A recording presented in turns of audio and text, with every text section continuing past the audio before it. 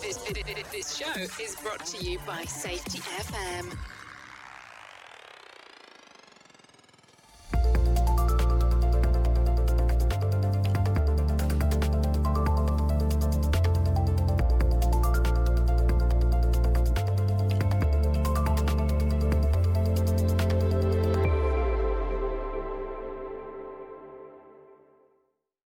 Hi listeners, this is Brent Sutton. Welcome to Season 4 and the 90th episode of the Practice for Learning Teams podcast show. On today's podcast, I'm joined by my colleague Brent Robinson and Cameron Stevens, safety technologist, safety futurist, and a safety practitioner based in Australia. Technology has always been close to my heart, and I believe that technology has the potential to support successful everyday work for people who face the risk at the front line. This podcast was so informative with Cameron that I broke it into the multi-part series. So please sit back and enjoy part 2, the final of the episode of Safety Tech and the New View of Safety with Cameron Stevens. You know, we talk about the blue line, black line, and that, you know, that blue line is like the sine wave because it's always ebbing and flowing. Yeah. And all of us have our own little sine wave because we ebb and flow, and the group has its own little sine wave, and that can become scary. And I think, you know, the ultimate thing and the analogy that we use is that we want our systems, imagine like a freeway, we want barriers on the left and the right hand side that stop death. But at the same time, we have painted lines and we have speed signs, and they're all based on hope. Okay, yeah. And we hope people indicate 3 seconds in advance. We hope people are looking 6 seconds ahead. We hope people keep to the speed. But the fact is those things aren't rigid. They are constantly like a wavy line. Because that's just the reality of normal work. And so there's two things. One is you want those barriers to make sure that something can't turn into a life-changing event. But more importantly, understand the learning comes from the fact that everything is moving within the system. And looking for, I think for psychosocial risks, we're looking for outliers. I think for physical and acute or chronic risks, things are health risks, we're looking for patterns. That makes sense? So physical risks, things that can harm us, they form a pattern over time. Like, you know, humans don't perceive danger over time. They only perceive danger in the present. Close proximity, close time. So if those things start to cluster, we need to see that. But psychosocial risks, we don't want those patterns to form.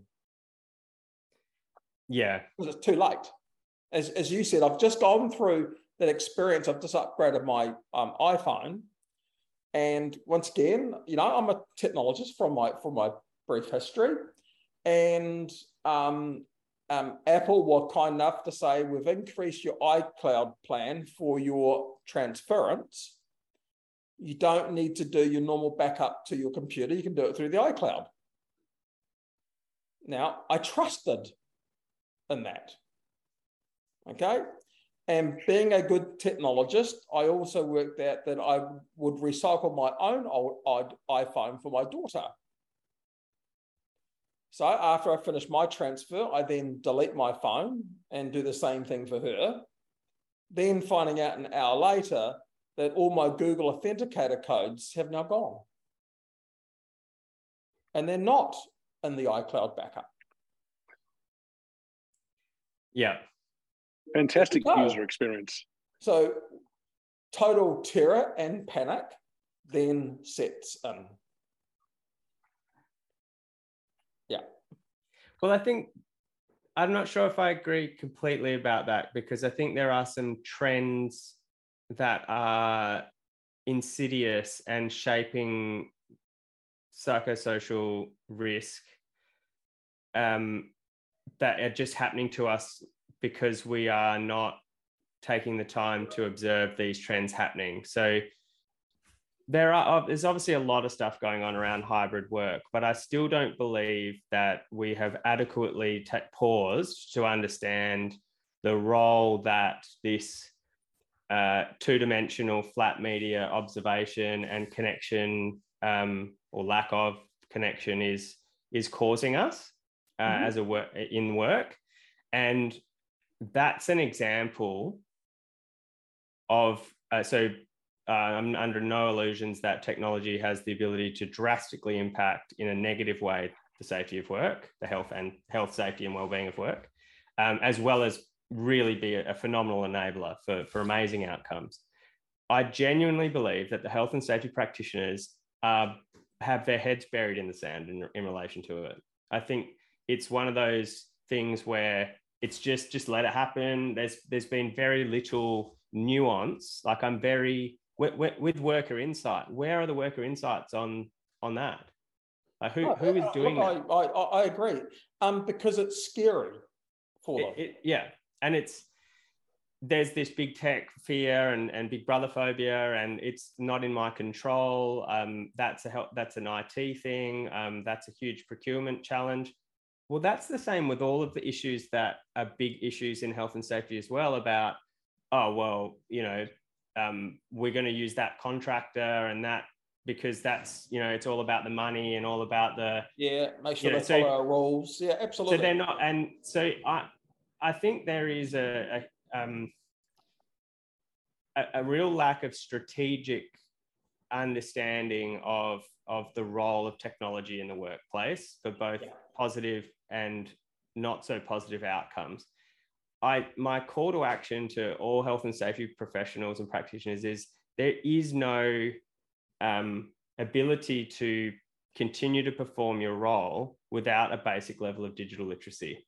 You will not be able to survive and be effective if you continually choose to avoid tackling the very, very difficult issues around that. You need to be getting involved, and a lot of the learning. So the tertiary education programs, the safety professional practice programs that are going on, the New View programs, the training, they are fundamentally void of that conversation, from my observations. So maybe wrong, I would say the diplomas in safety are devoid as well.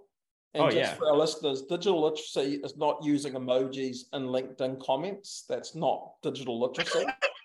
Okay. It's just prowess. Yeah. Some would say that. I'd say slightly annoying sometimes. Yeah. But I think you're right. But I think some of the associations that we belong to as in the safety community aren't doing any better either. I've seen some courses recently, and they talk about they talk about UX of documentation, the user experience, and it's all based on information mapping. And I can tell you that I did information mapping about 20 years ago, and it's 5 ± 2, and it hasn't changed. And that's not what we're talking about here. We're living in a time where we've got a lot of rich media, and we can have richer experiences. And you're 100% right. We're not leveraging a lot of that. That post I put out a couple of weeks ago about augmented reality. People are contacting me, how hard is it to do? I can't explain how easy it is. Yeah. If you've got one of these and a 3D model, we'll just put it on here. I don't care if it's a Samsung or it doesn't matter. It's device independent. Yeah, and you can platform independent. And you can create the 3D model with the phone too. So I mean, Cameron. Well, that's what we showed them. We took photos of a particular piece of equipment. The phone told us how many we had to take. It stitched it together. Yeah, it wasn't perfect, but it worked, right? Yeah. So we could show the next group. In September, Brent Robinson came over, and the week he was there, I teach the diploma in safety, and I was delivering to a group of, I would term more mature learners. That's probably the best way I can put it. your average safety person. It's unusual for Brent to be this comes the middle aged white blokes talking about but but we two of them. Part of that risk management process, we got them to all use their devices for AR in the room, and we had this conveyor belt, and we just sat back and watched. And it was really interesting that once they got past the fear of the use of the tech, how they interacted with it totally changed. Yeah. And we had people like under the conveyor, people, this and that, just experiencing the whole thing. And it was just that initial fear of what it is, what existed, when in actual fact, when we then got them to reflect on it, what they realized was how much additional context they gained by doing that compared to a flat medium of normal classroom-based learning. Yeah. But it goes back to your point, Cameron, that these are safety professionals. They should be finding this out for themselves, right? And they should be go and experiment. It is easier said than done, and I don't expect that. The current conundrum is that there really isn't an easy starting point. If you are intimately curious, you'll go and do it yourself, and those people are already doing that. So there's practitioners around the world that are doing some really cool stuff, and the stuff that you guys are doing as an example of that. Experimentation, rapid iteration, just give it a go, see what happens. Might see something come up on their LinkedIn feed and they'll go and download it and have a crack themselves. But organizations and safety practitioners that have come off the back of COVID-19, where they came right back down to safety 101, health and safety 101, of creating all of the basics of protection and guidance and procedure and policy around COVID-19 risk management. As an example, there's a lot of health and safety practitioners that had lost their capacity to explore because they just got really back to 101. And I empathize with that. So there needs to be an easy starting point, an easy to digest approach, either individually or as a team, because what will happen is if one, just like with New View type or any philosophy or that you're trying to, or any change, is that if it's just you, it's very difficult to transfer that across the organization. Yep. So without kind of plugging too much, so I've identified this and have been trying to rationalize and work my head around this for a long time now. I started a business, developed a digital safety strategy course and a set of coaching, and there was nobody wanted it. It was a disaster. So the company folded. I went back to doing full-time health and safety role, and then got into tech and realized, hold on, we're starting to see the shift again, and we're seeing far more people want to do this, but they don't know where to start. So the way I'm approaching that at the moment is coaching individuals that are curious, that want to have on their professional development pathway safety technology and safety, like digital literacy. So there's individual coaching, but the team programs that I put together are 6 modules, and that you can either do them in 6 hours, 6 weeks, 6 months, depending on the size and the inertia that you have and the amount of people. But it effectively starts with mindset. And then from there, and that goes all things like setting North Star, technology and safety strategy, what responsible innovation is, ethics, the role of the concierge, user experience, those kind of things. And then the next is connected work, which is a real-time understanding of mobility, cloud, cybersecurity, industrial Internet of Things, getting real-time risk insights. There's practical activities as well, like all the things you talked about getting hands-on. So once you've done it, it's easy. Then understanding, the real safety of work stuff, robotics, automation, drones, the role of the human, reimagining work. And then it probably should be first, but then it gets into data. So that's sort of the fifth module about data, types of data, data ethics, data privacy, data governance, analytics, and then the artificial intelligence technologies. And then the last is putting it all together. You know, how do you develop a strategy? How do you pilot technology? How do you bring agility and resilience into your program? And then that augmented mitigation, so digital hierarchy controls. But that whole approach, I think where do you go? How do you start? There isn't a lot on them, like globally. Where do you go? Like no, there's not. So and I think the other thing, Cameron, is that the safety groups don't even offer it as to be recognised for your competency or your ongoing professional development. Not yet, but I don't think there's something on the market to put CPD on. So yeah.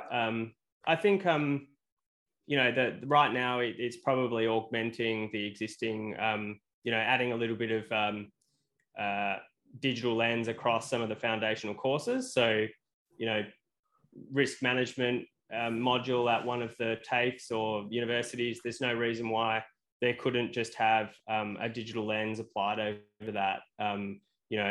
If there's any universities on the call that want to pay me to do that, happy days. I'll be more than happy to do that. But I think, but like everything else, that's a good point.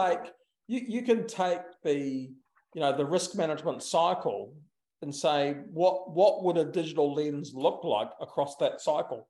Absolutely. So that is exactly the skill set that I try to nurture and coach for folks that are doing this. And in my consulting work, that's exactly what I do. It's I'm currently on the ISO standards committee for augmented and virtual reality safety, and also for all of the umbrella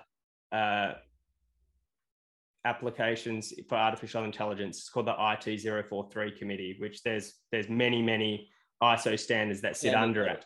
But I'm representing the Australian Institute of Health and Safety on that committee, actually, as the safety SME into the to that.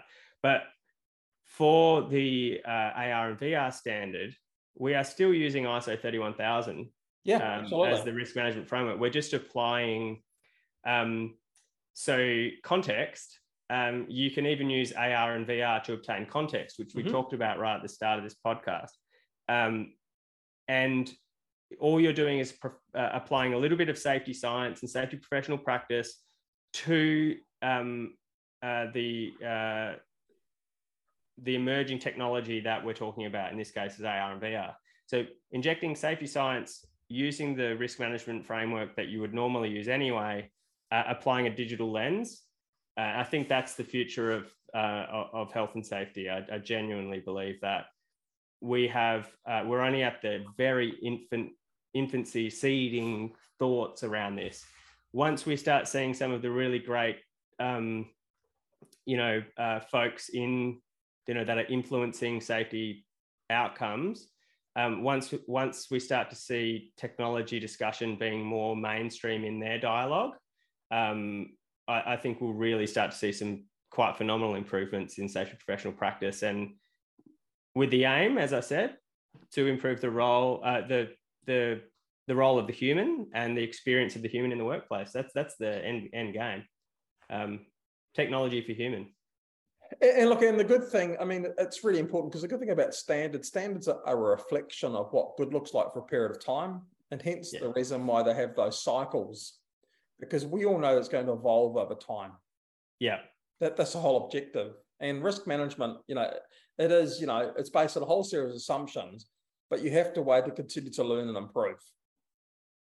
Yeah. So we're no different. We apply the new view lens to risk management when we talk to people about this, because it's just a different lens. But it's a lens to learn from, rather than a lens to blame and punish or blame and fix. Yeah. And, you know, data at the moment, safety data only becomes important when it's gone wrong. And the first thing we look for is the absence of data. Yeah. Or, you know, the evidence of data or the completeness of data. And our first corrective actions, apart from fixing the human, which is more training, is to put more systems in for more data. Yeah.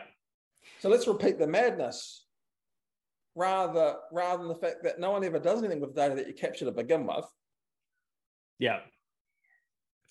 So do you know what a neutral density filter is? An ND filter? Do you know what that is? No. I'll put one on my drone, but yeah. So an ND filter is basically a lens that you put on a lens on a camera to be able to determine the type of the amount of light that enters in when you're outside. What you just described there about how you put a new view lens over risk management. If the risk management is the body of the camera, new view is the lens you pop on, technology is the ND filter. You know, you control how much and how little of that you want to dial up and dial down. I think, you know, I'm the ND filter for safety professional practice as it relates to technology. Pop your ND filter on, use it if you need it. Don't use it if you don't, but it's a really handy tool to get a really good outcome. So for those photographers on the call that know what an ND filter is and know if you're going to be shooting outside, take your ND filter because you'll get a much crisper image, much better outcome. You know, your new view might be your, you know, your f1.8 prime lens that gets the really good quality outcome you're looking for.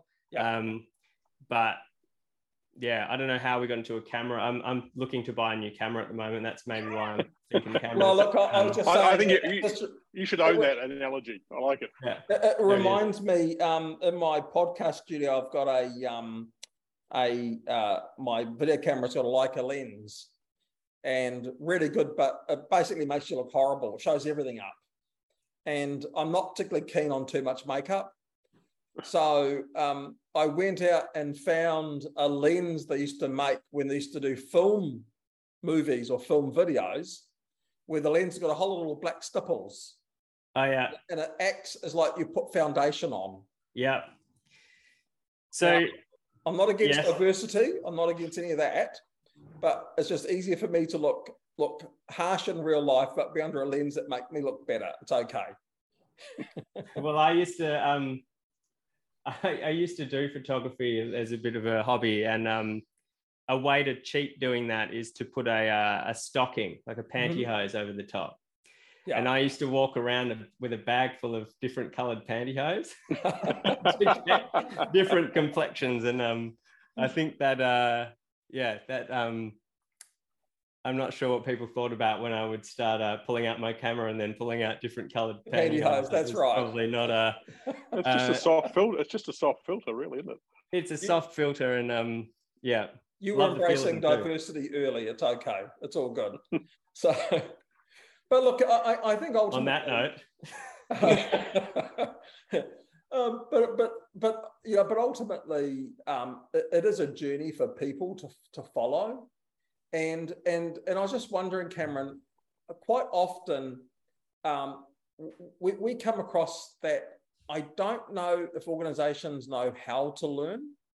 I think organizations struggle to listen. That's one thing.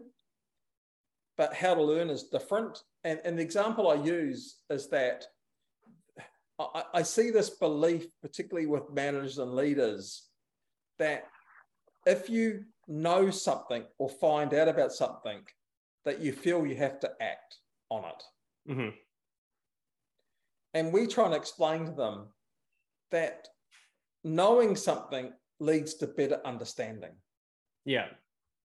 And there are many things out there where better understanding is where you need to focus on, because it's through that better understanding we can affect better change over time. Mm-hmm. Rather than trying to put a fix in. And a lot of the work that we're doing at the moment is that rather than having people facilitate a conversation with a group of workers, we're using some tech to do what we call self-driven facilitation or self-guided facilitation. Yep. That's good. That includes that reflective component and that critical appraisal and critical thinking component. And what's been really interesting is that the workers haven't felt the need for that feedback loop from the organisation. Yeah. But what's been really interesting is that once a pattern becomes more visible through those self-guided facilitations, that when the organisation then makes that inquiry, a lot of that base work around what situational problem has already been there, and the quality of input is hugely different. Mm-hmm. But I think there's this fear amongst practitioners that A, if we know something, we've got to fix it, or B, that we have to focus on completeness. Yeah, I mean, just another, and I think that's great. I mean, there's this feedback that the feedback cycle is critically important. But one thing, again, I want to just highlight from now moving into the full-time into the tech space effectively is that's just standard practice. You know, the real-time closed loop feedback, fast cycle closed loop feedback is what happens in technology projects in particular. Hardware updates, firmware updates. So the concept of the bug fix and continually iterating and you know, maybe not having something perfect, expecting good quality feedback, getting that feedback over time, making sure that once the feedback has been taken and actioned, it gets delivered back so that it then drives this ongoing continuous improvement process. There's a lot to learn from some of the technology tactics that are being used and the solutions for real-time learning and knowledge transfer and improvement. The other thing is that in the technology projects, we have user experience designers as part of the process. So it's great to see that user experience skills are starting to be embedded more into some of the the safety professional training and those types of things that are about. But yeah, that's what I'm finding is a really interesting insight is that to gain technology improvement insights is just it's common practice. It's not seen as a burden or an additional thing it's just part of what happens when you go to do a deployment, particularly of a hardware software combination.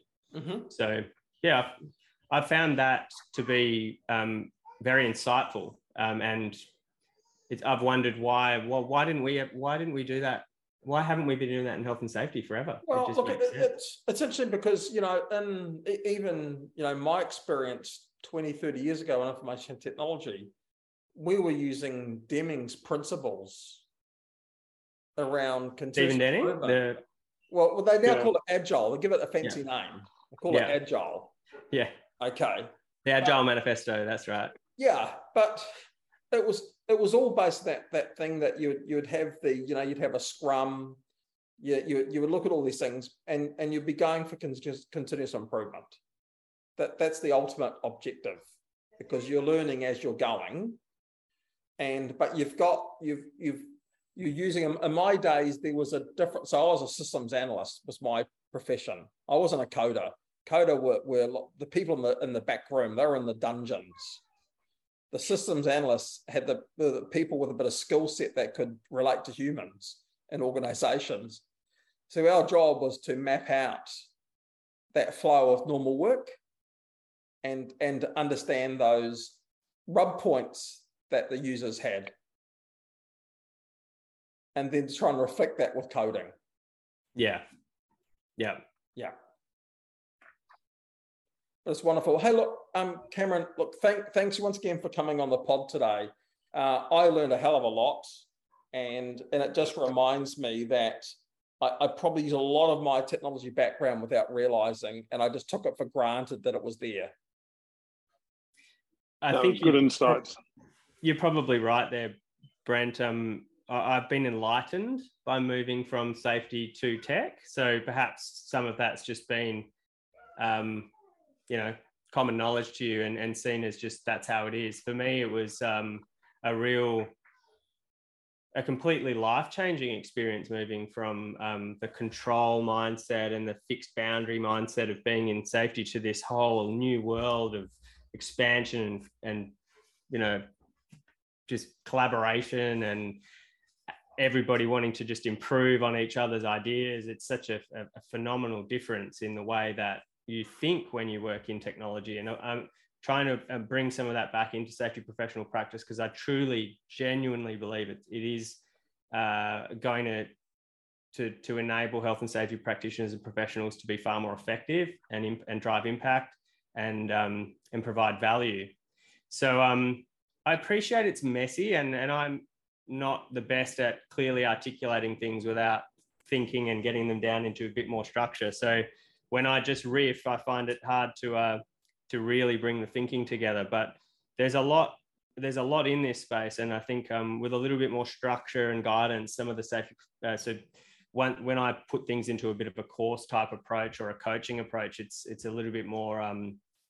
There's a bit more clarity that you can get out of this. Yeah, and I think to take some insights from like Todd's work, around the 5 principles. Like when we wrote the Practice of Learning Teams book, we said, right, what are the 5 principles of a learning team? Mm-hmm. Because if you can talk about the principles, you can then take those principles and break them into a frame. Once you've got a frame, you can break the frame into some tools. Exactly. Once you've got the tools, you've got a roadmap. Exactly. And I think in closing, one of there's my son, he's just fallen over outside and donked his head. I know, but he's expressing his appetite for risk. He's learning, yeah. So just one closing comment is, and just a warning or a suggestion for folks that are dabbling in technology. This is not about the individual gadget or the thing. So concepts and principles, yes, but in technology, it's trends. Mm-hmm. So we are seeing some significant deep technology trends that are driving the framing, and then that drives the approach. So the technology trends and getting clear on what they are and how they could inform and improve safety professional practice is a responsibility of safety professionals that are looking for a career in this space. So if you're intending on practicing for the next 10 years and beyond, you have a responsibility to get upskilled in this space. It's not an option anymore. So start now, because you'll really start to unlock some benefits very quickly. And Godspeed. It's a messy space. That's right. And thank you for your insights. Thanks.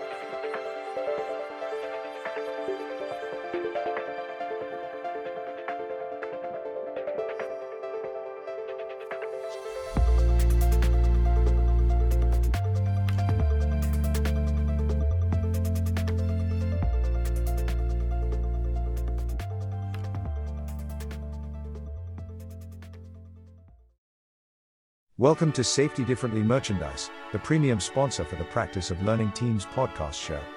Our curated lines of inspirational clothing, headwear, cups, stationery and more, at Safety Differently merchandise, is befitting of your Safety Differently journey. I am Arthur Taylor, Chief Designer.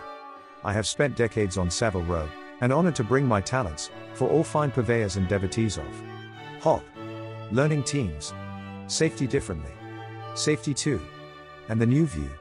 Please visit the store, and purchase our fine goods at safetydifferently, merch.com. And now, back to the show.